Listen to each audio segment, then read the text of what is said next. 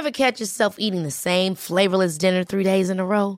Dreaming of something better? Well, HelloFresh is your guilt-free dream come true, baby. It's me, Keke Palmer. Let's wake up those taste buds with hot, juicy pecan-crusted chicken or garlic butter shrimp scampi. Hello Fresh. Stop dreaming of all the delicious possibilities and dig in at HelloFresh.com. Let's get this dinner party started.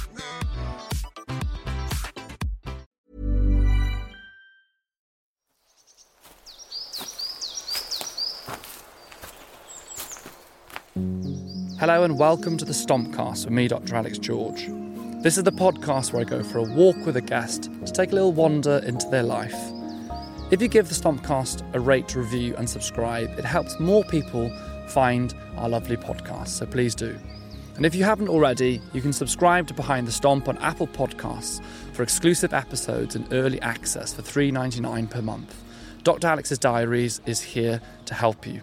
This week I'm stomping with NHS GP, author and ex-gladiator Dr Zoe Williams. As well as being a regular on This Morning, giving a clear and understandable medical perspective, Zoe has set up a charity that aims to build positive paths for 12 to 18-year-olds excluded from school or at risk of exclusion through co-created sports and wellbeing programmes. She really is a fabulous woman. I love being a guest on Zoe's podcast, The Doctor Will Hear You Now, and was keen to get her out on a stomp to hear about her perspective on how to stay mentally fit and healthily. I have known Dr Zoe for a good few years since I came out of Love Island in 2018. She's always been very, very kind to me. And the other thing that's really struck me is how passionate she is that exercise and fitness is a huge part of health and happiness and is a brilliant way to keep yourself centred. I'm really excited to explore that concept more and hear how we can all develop and learn about physical fitness and resilience. So guys, we didn't quite, so basically I said, can I say we were wandering? I always ask my guests that, and Zoe has basically given a really fantastic introduction to the location. So the Crystal Palace dinosaurs, tell us about that. What is that? I think they're about 400 years old, or something like that. Maybe I've exaggerated, but these dinosaurs were built into the park hundreds of years ago, and it's what scientists thought these particular dinosaurs looked like at the time.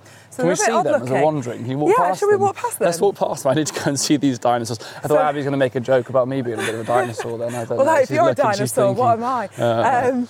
But yeah, so they've got these placards where they show what we now know the dinosaurs actually looked like versus what the dinosaurs... That's really cool. Yeah. That's cool. That's amazing. We'll see. I reckon it's 400 years, but that sounds like a lot. Because I've never been to Crystal Palace Park, I must say, and it's really nice. As you were saying, we parked in the car park, which is actually free to park, by the way, guys. Which is great. And then you've got a really nice cafe. It's very cool in there as well. It's nice. We've got a good coffee that we're walking with. It's a good quality coffee, which is always important. Great and you've got plenty of park benches and stuff. I'd imagine on a sunny Saturday, quite the vibe here, isn't it? It is, and then on the Sunday, the bit we just walked up, there's a market there as well, so it's absolutely rammed on a Sunday. But they're really ethical in that cafe as well. I remember, I was a bit annoyed at first because they stopped doing avocado on their sandwiches. They used to have avocado smash, and now it's butterbean smash. But the reason was around which I wasn't even aware of, some of the ethical questions around, because the demand for avocados has gone up so much, they're now being farmed unethically. Oh wow, so I didn't know that. They stopped serving them. Gosh, there's so much stuff that goes on, and if you're not very careful and aware of it, you kind of miss all these things. Exactly, I know. Gosh, there's so much in the world though now, isn't it? You can't be on it with everything. I think there's something around that actually. You can. Thinking about, we were on the car on the way here, and we were talking about all the things that go on in the world, and the wars that are happening, and it's so hard sometimes because some of it can be quite overwhelming, and I do think there is that principal thing of focus on what you can impact, and if you can do something you should, but there's also a level where you suffering doesn't help or prevent other people suffering. So if it causes you really bad anxiety and suffering, that doesn't translate to someone else suffering less. Well, no, it's so true. That's a hard balance, isn't it, with these things, I think. Yeah, and I think I'm sure it's the same for you. The position we're in, a lot of the time we're approached by charities to get behind and back and promote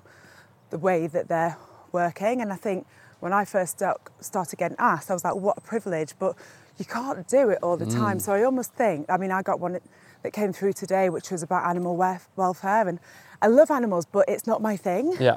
I do a lot around girls, a lot about underprivileged children, a lot around women's health. So I actually said to them, you know, I'm sorry I can't help, but I think Dr Amir Khan, this is totally his vibe. He's your guy. Get in touch with him. You can't do it all, and almost if you spread yourself too thinly, you don't have any impact anywhere. And you're looking after your health is very important. And I think, you know, when it comes to being medics, and I think medics, especially probably in the public eye, people kind of look at you sometimes and think, oh, you know, surely they must be the kind of picture of perfect health, or they have, you know, they don't struggle with anything. Yeah. Which way is it towards the dinosaurs? Well, can you see that there in the distance? Oh yeah, I can see the dinosaurs. There's one there, but we can go this way. Go on, let's go that way. It's over the bridge. There. It's a bit wet and muddy over that way, isn't it? I'll put my stomping boots on today. I think people do look at medics sometimes and think, oh, they must, you know, have it all figured out and sussed out. And I think people that follow and you've listened to Stompcast, you know that's not the case. No. For me, and we go through difficult times, but, you know, because the last time I saw you was a few weeks ago, so recording for your podcast. And And was it actually then that it was? I think it was afterwards. No, I saw you for the podcast. The other then podcast. I saw you another podcast. But at that one, basically a few weeks ago, when I saw you, you had a very bad back. I went to go and hug you, and you were clearly very stiff. And you're like, hang on, what's going on here? And you had a bad back, and that very awkward, not the usual awkward hug, the kind of like approach with caution. And if you've had a bad back, you kind of know how much can impact you. So wait, hang on, what's over? Oh, okay, there's some These stone. aren't quite dinosaurs, are they? These aren't quite dinosaurs. I don't know what these are. There's some kind of like, is it a megalodon? Is that what you call that That's thing? a dinosaur there, yeah. There's dinosaurs here in Crystal Palace, people. So if you want to come and see some dinosaurs, come down and have a little look. And I'm guessing that they've been here for 400 years, but as I say that, it sounds a bit over the top. So it might be a bit over the top. There are some placards somewhere when we find them. We're going to be sharing all sorts of facts on the Stompcast, but perhaps how long the Crystal Palace dinosaurs have been here might be a bit more ropey, but it's okay. We'll go on to much more solid ground. It's not our area of expertise, is it, Alex? No, dinosaurs aren't necessarily so much. Yeah, they let us off.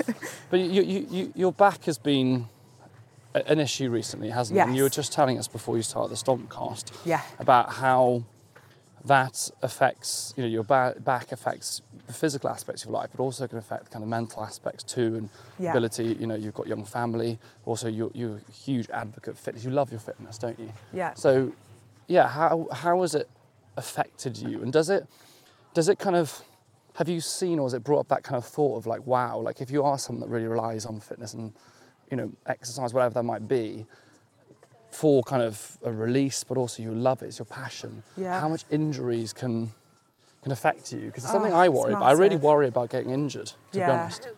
Well, it's massive. It's taken so much from me these last few months. And my back, it was sore for a few months over the summer, and then I remember exactly the day that it went, when people say their back went. It was actually the day of the ITV summer party, which is always a amazing party that you don't miss if you can help it. But I just picked something up and I felt like a ping in my back, and I couldn't move basically. So I had some chiropractic treatment, and then I was referred to get an MRI. Hello. And the MRI shown quite a few abnormalities, a couple of different areas where discs have collapsed and nerves are being compressed, as well as some arthritis in one of the joints in the pelvis. So it's, what's that? So it's July, August, September. About 4 months now. I've done 2 proper exercise sessions where I've sweated. And the way I like to exercise, it's not for everybody, but I like to feel my muscles burn and sweat and get out of breath that my lungs are burning. That's my therapy. You could join pushing quite it to that extreme. HIIT workouts, right? I love a HIIT workout. A good workout, throwing stuff around, exactly. exercising. Or a session where I'm lifting heavy weights to the point where my muscles feel like they are about to collapse. That's me. And having that taken away from me it's really challenging mentally. I mean, I'm somebody who I have anxiety, clinical anxiety, that was diagnosed over a decade ago. I've had periods where I've taken medication, and I've been off medication now for probably about 5 years. But exercise, I've always known that exercise is my medicine. It's what keeps me well. And if I feel that anxiety bubbling up, I go and do a session, and I make sure for the couple of weeks, I make sure I get those exercise sessions in, and it eases it. So knowing that I wasn't going to have that medicine, I've had to sort of think, right, well, what else can I tap into here? I hate meditation. I say I hate it. I don't hate it. It's something that I've always really struggled to be consistent with. We all have different tools, and I think, you know, we all have things that we use, that you can have all these different variety of options. You all know that, or you know that a lot of them are great, but if you don't enjoy it or it doesn't apply to your life, then you use other things. So it is about finding what works for you, I guess, isn't it? That's why I guess fitness has been such an important part. Yeah, and fitness is my meditation in a way. You know, sometimes I'll go for a run and I'll clear my mind. It literally is mindfulness, yeah. Yeah, I have my earphones out, and, you know, that's when I feel like all the things that I'm deliberating over, struggling to consolidate, all feels a bit overwhelming. A 30-minute run, it can all sort of seem clear and make sense, a bit like a 1-week holiday. That does the same. That's why I go on holiday whenever I can. I think that's a good thing, absolutely. So, but I thought, well, I need something. So in the pandemic, actually, I found that being close to water, being by water and focusing on water helped me meditate. That was another form of meditation for me. But with my back being as bad as it's been, even, you know, just getting out to somewhere like that has been a struggle. So I've been using various different apps and using a hypnotherapy / meditation app at night that I put on just when I'm going to sleep. So in the hope that the work is done with my subconscious brain whilst I'm sleeping. And I'm all right, but yeah, tell you what, like, with it all? How are? Because you've got a young family, you've got a 2-year-old, you're a very busy person, both working obviously as a doctor, also the media commitments and work and the things that you're doing, the charity work that you're doing as well. You know, how are you and yourself now that this kind of big part of your life is you know, for a moment has taken a step backwards? Yeah. Obviously you're looking to rehabilitate and get back into it. But at the moment, you know, how is that affecting you? The temptation is always to go, yeah, I'm fine, I'm great. That's what I usually say. But I am okay, but I am just okay. And just there's this hope that this back issue is going to get resolved and get better. And I feel like I'm hanging in there a little bit in limbo, waiting for that time. And just every day when you're in pain, and I've got honestly newfound sympathy and empathy for people who live with chronic painful conditions. I'm still getting through every day. I'm still able to go to work. I've been fulfilling all of my commitments, but I would say it requires about twice as much energy, both physically and emotionally, just to get through the day. And having a very active, energetic, adventurous 2.5-year-old, you know, that poses its own challenges because it starts to impact on your ability to parent the way you want to parent. So just yesterday, my partner's away at the moment, so yesterday was Sunday, so I took him out to the park and he went on his scooter and we put his helmet on and it was all great, but then on the way back he demanded to be carried and I tried explaining and pleading. Please, not today, yeah. And the thing when you've got a back issue is that there's so much psychology linked into your experience of the pain, but also how your body reacts. So as soon as I realised I'm going to have to carry him home, I could feel all my muscles going to spasm in my back and made it worse. And we got there and then I was like, right, tomorrow I'm going to sit you in front of Paw Patrol, which is not really, you know, I have no issues with that.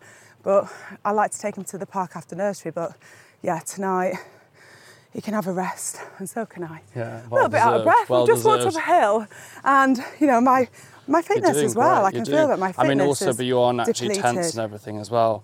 I mean, it does. It's something that I worry about quite a lot. As someone who's basically refound. Actually, I always used to love fitness and health, but kind of lost over the last few years for various reasons. But really found it in the last year. it really gives me anxiety, the worry of getting injured. Like I actually put in my stories a few days ago about wanting to do potentially like CrossFit and things. What scares me about certain training is I don't want to end up injured or something happen that I can't train. My dog sitter that is looking after Rolo while we're doing this walk, she's training for a marathon, and she's kicked a door, I think she was saying, and broken her toe, and she can't run for 2 months. And like, when it's such a big part of like not just your day to day, but also just like your life ongoing, it's that fear of not being able to do things. And I think it does teach you like, I guess, a respect and like an appreciation for your health, but also does make you mindful. You only get one body, don't you? Yeah. And I think that's what, I guess, you take your health for granted, don't you, until you don't have it. And you know that little saying that health is wealth, and it doesn't matter what you've got. If you haven't got your health, then your experience of life, whatever that life is going to be altered. But then with a back issue, here's the thing, and this is why it's so difficult, and I really understand why patients have so much fear, that my back issue, the things that are wrong in my bones and my discs and my nerves in my spine causing my pain at the moment, those things haven't just happened to me in the last few months. My spine's been very active, I've always been an athlete, I've put my spine through a lot, but it's because I've become deconditioned, I've become weaker. Since I've had the baby, I haven't been able to train as much. That's why I'm getting symptoms, and it's been explained to me really well that actually, for me to get myself out of this long term, I need to rehab my way out of it, get that strength back, and be strong for the rest of my life. So it's that, but then you're fearful of, lifting a barbell at the moment. It's terrifying, but also that's what I need to do to get myself out of it. So I'm very lucky that I've got a great physio that sort of speaks my language. She's a woman. She's probably quite similar to me in a lot of ways. And she's really helping me with the psychology actually of that, the psychology of getting over the fear of making my pain worse in order to make my pain better. It's something that we learn, I guess, almost from the med school days, but is interesting as a society view of back pain is that, traditionally you say, well, if you've got back pain, bed rest for a certain number of weeks, don't move, just lie still. But we now know that that's the opposite pretty much. Obviously there's different things going on with your back and so on, but broadly speaking, for musculoskeletal back pain and things, actually the painkillers are to get you moving, not for you to kind of stay still. But it is very hard. It's a psychological thing, isn't it, as well? In the sense that you have to have the confidence because you're risking moving that might hurt. But I know when I've had like really bad spasm, the only thing that gets you out of it is movement. So it is kind of trying to get yourself back to that reconditioning almost, like getting fit, getting yourself moving again. That's going to get you out of that, isn't it? Yeah, absolutely. And medication, using medication, because I don't really like taking medication if I don't need to, but this is where medication in combination with your physio or your chiro and your rehab and the work you have to do is so important, because I don't really like taking medication if I don't have to. But right now, the medication, and I'm taking medication that I never thought I would take. So I'm taking something called amitriptyline, which sort of helps calm down the nerves a little bit, and it's got loads of horrible side effects. The worst one is it makes my mouth really dry, which when you're a broadcaster is not ideal. Not ideal, it can happen anyway sometimes, can't it? Well, exactly, because you get a bit nervous, don't you? So it's doubly dry. Gosh, and it's like the Sahara Desert. So it is, literally. Give me some water, quick. Literally. It's like med school finals. Your mouth is never drier than when you go into med school finals. I mean, you'll find, if you watch closely when I'm on This Morning at the moment, I'm chewing a little bit of gum. I keep a bit of gum in my mouth just to try and keep that saliva coming. We're walking with a coffee right now, which I'm really pleased about. Yeah, we're keeping you hydrated. Keep the mouth dry. So I'm taking that, and it's really not something I want to take long term, but at the moment that is keeping me mobile, keeping me able to do the things that I need to do. Plus, I've just dosed myself up on both paracetamol and ibuprofen before we came out for this walk, so that I've got my peak. So medication is really helpful to get people moving. But I reflect back now, and I've had so many conversations with patients over the years about these musculoskeletal issues, whether it's back pain, hip arthritis, knee arthritis. We know, the data is unequivocal. We know that actually becoming more active can actually alleviate the symptoms of that pain. And some people there was a study done by some medical students somewhere in the southwest, I think it was. I think it was somewhere close to Bath. And they have a slightly older patient demographic, and the waiting list for knee surgery, knee replacement and hip replacements was through the roof. I think it was over a year, which nowadays isn't that bad, is it? But back then.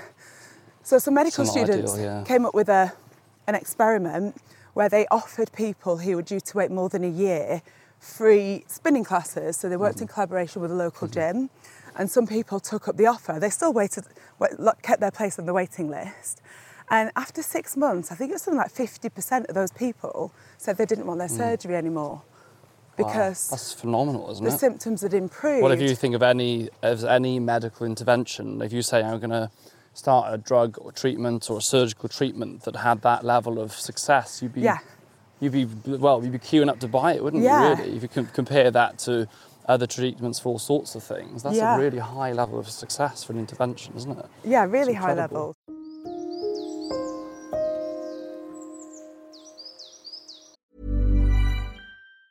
Many of us have those stubborn pounds that seem impossible to lose, no matter how good we eat or how hard we work out. My solution is PlushCare. PlushCare is a leading telehealth provider with doctors who are there for you day and night to partner with you in your weight loss journey. They can prescribe FDA-approved weight loss medications like Wegovy and Zepbound for those who qualify. Plus, they accept most insurance plans. To get started, visit plushcare.com/weightloss. That's plushcare.com/weightloss.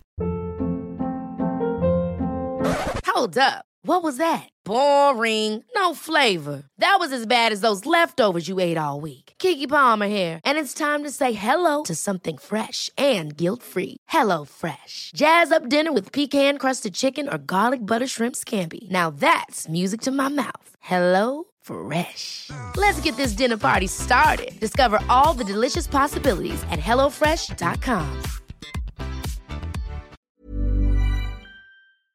So I once heard it was an orthopaedic surgeon who is also a lifestyle medic, and he said, it always stuck in my mind, he said, we know as doctors that we can look at x-rays of people's knees, and what we see on an x-ray often doesn't correlate with the patient's symptoms. So you could have someone who's in agony with knee osteoarthritis and their x-ray doesn't look that bad, or you can have an x-ray which looks terrible and a person's symptom-free. And he said that's because he doesn't believe that knee arthritis is a disease of the joint, which is a bit controversial because it is in part.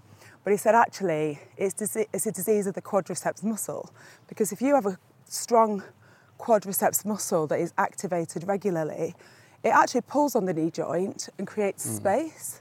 Whereas if you have a wasted quadriceps muscle, then you lose the space between the top bone and the bottom bone of the knee. And it always stuck in my mind. I thought, well, that makes total sense, that if you get stronger, the same goes for if people are able to lose weight as well, which is just a contentious thing to even discuss. But we do see really significant, even with very small amounts of weight loss, if people are able to, then we see really significant improvement in these types of conditions. So well, I think the thing about weight loss is that it's why you're doing it and why we're talking about it that matters. I think in terms of if you're losing weight, it gives you a better quality of life and health. And I think weight loss is a good thing. It's when weight loss is discussed as a parameter of aesthetic, I think it's the issue. But I think you're right. I mean, I have some crushed vertebra in my lower lumbar spine, and I was having really, really bad sciatica down my left leg, down to my left, right down to my toe.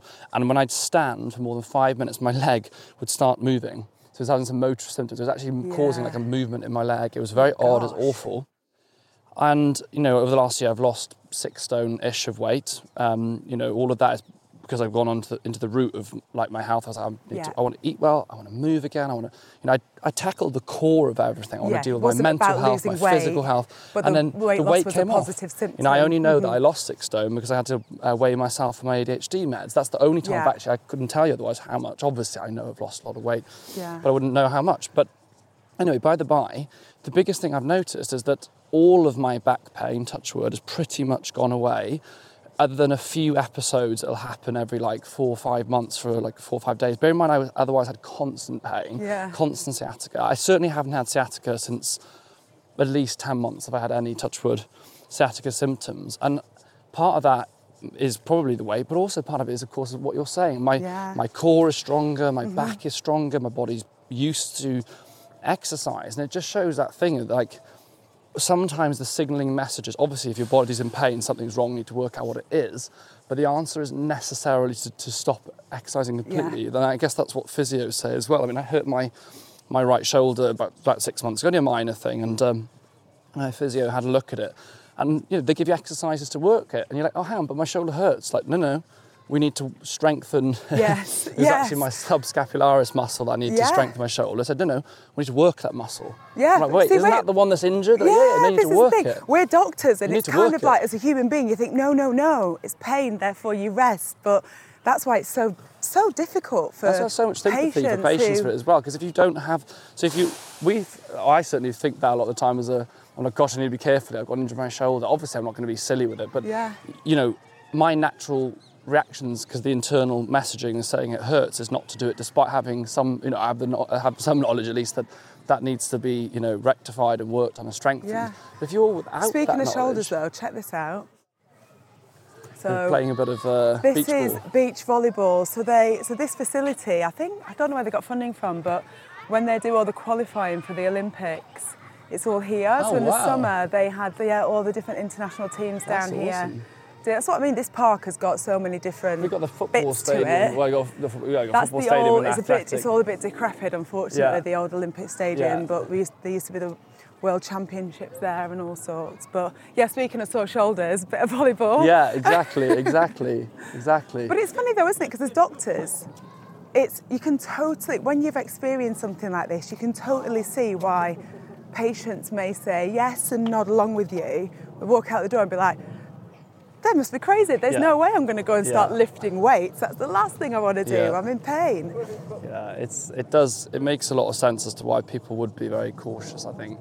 And I think, some of it is, and that's why it is important, I think, to do so much what you do in terms of on this morning and, education, because some of it, fine, when you're with your doctor and you'll talk about things, go, yeah, this is what you need to do, but unless you understand really why and you have that real wider view of the reasons you're going to go and do this, it's hard to actually get people to engage and do it, because you can have the best intervention ever. You could have, for example, a tablet that, I don't know, cures misery, right? You take a tablet, it cures misery.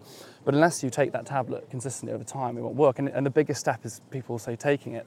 And whether that tablet is exercise or whatever it is, if you're not doing it, it cannot have its effect, can it?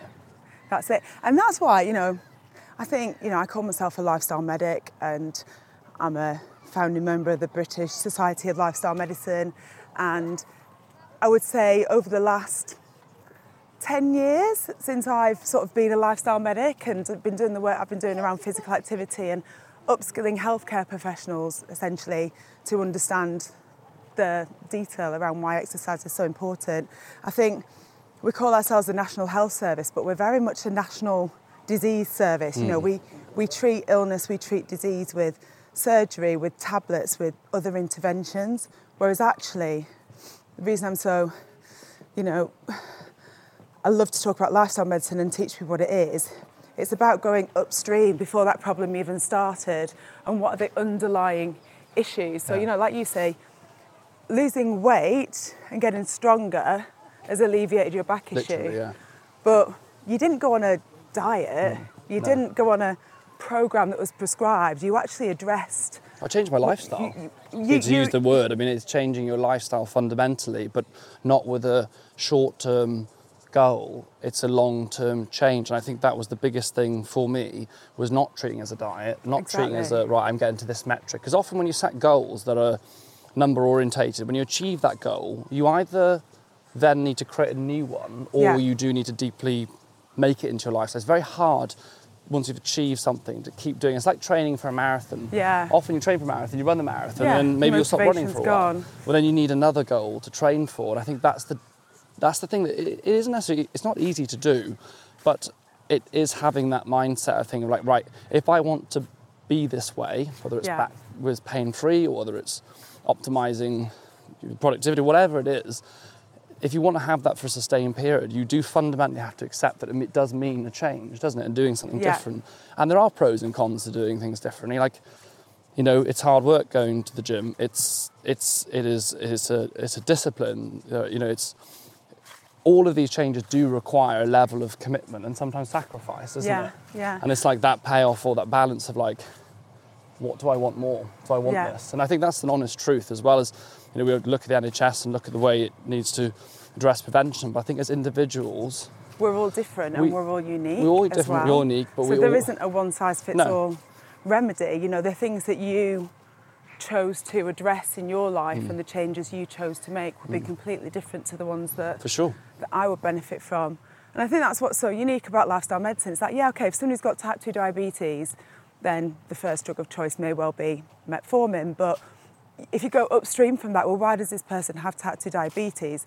Maybe it is their body weight, maybe it is their genetics, which you can't change, maybe it is the stress in their life. And then you go upstream further and be like, well, why are they stressed? Oh, because they're in this job and they have real difficult relationships and the financial situation. So then you're starting to try and think about social prescribing and linking in with the patient's individual circumstances. And maybe actually if you can support that person to improve their job situation, then they won't be as stressed. Then a lot of the triggers that are making them at increased risk of type 2 diabetes, and then maybe they'll find the time to do some exercise. That might work for one person, whereas it'd be completely different for another person. And I think that's what I'm so passionate about, working closely with individuals as much as I can to try and uncover, what's behind this and what's behind that and what's behind that.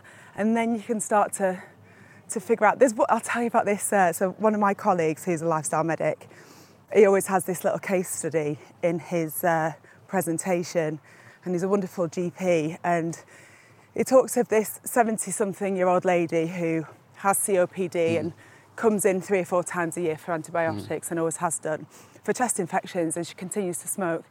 So there's one particular consultation where Mrs. X comes in. First of all, doctor, whatever you do, don't try and get them to stop smoking, because they do it every time. It really annoys me and I just don't want to. I just need the antibiotics. So he says, okay, fair enough. I'll give you the antibiotics. But can I just ask you 3 questions about the smoking, and we'll leave it there? Just 3 questions. And she says, So the first one is, if you were to stop smoking, what would be the biggest benefit to you? And she says, well, there wouldn't be any benefits. I like smoking. I want to smoke. Well, I suppose the money. I'd save some money. He goes, okay. Second question, how much money would you save every year?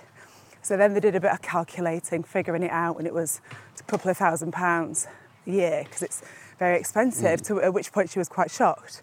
And then he said, my third and final question, what would you do with that money? And she said, well, I'd go to Marbella, take all the family, all inclusive, we'd have a great time. And 6 months later, he gets a postcard from Marbella. I love that. Thank you for helping me quit smoking. That's a good story. And, that's kind of like how lifestyle medicine you've got to works. Work out Enabling why. someone to make a change, but you've got to find out the why. The motivators for them. You've got to. Like, if someone's drinking a lot, as I was, you're drinking because you're numbing. It might be from numbing, it might be distraction, it might be all sorts of reasons. If you don't address the why, then you're not going to address the how. You're not going to address the outcome, if you know what I mean. So it's working on that why is so important. And on that note, we'll come to the end of part 1. Thank you to everyone for having a listen. I hope you're having a great stomp wherever you are. We'll see you in part 2.